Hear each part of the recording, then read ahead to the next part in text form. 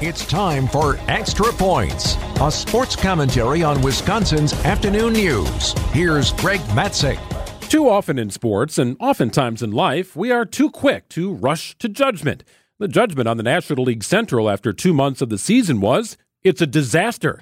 How is any team going to be qualified for the postseason coming out of the NL Central? Well, somebody's got to win that division. That was all the discussion. And then the Reds rattled off 12 wins in a row. The Pirates surprised with a first-half surge. Well, now the Cubs and the Brewers are doing their thing. Brewers are currently riding a 9-game winning streak. The Cubs, earlier in the second half of the season, had an 8-game winning streak. Well, now you look up with about a month to go in the regular season, and the Brewers have a 5-game lead over the Cubs, who are entrenched in a wild card position.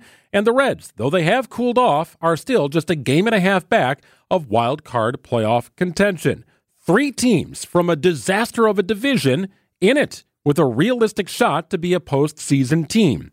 Baseball's 162 games. You can't make a judgment on a team, a player, a person, a coaching staff after just 30 games, or even 50 for that matter. It's also a war of attrition. Rosters change routinely. You've got the trade deadline. You have roster call-ups.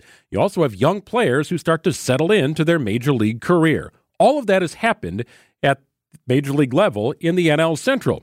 The Brewers are doing what the Cubs did earlier this second half of the season and what the Reds did in the first half, riding a heater to first place in the NL Central, a division that could see 3 teams in the postseason. Extra Points is sponsored by All Right Home and Remodeling. When you want it done right, call All Right.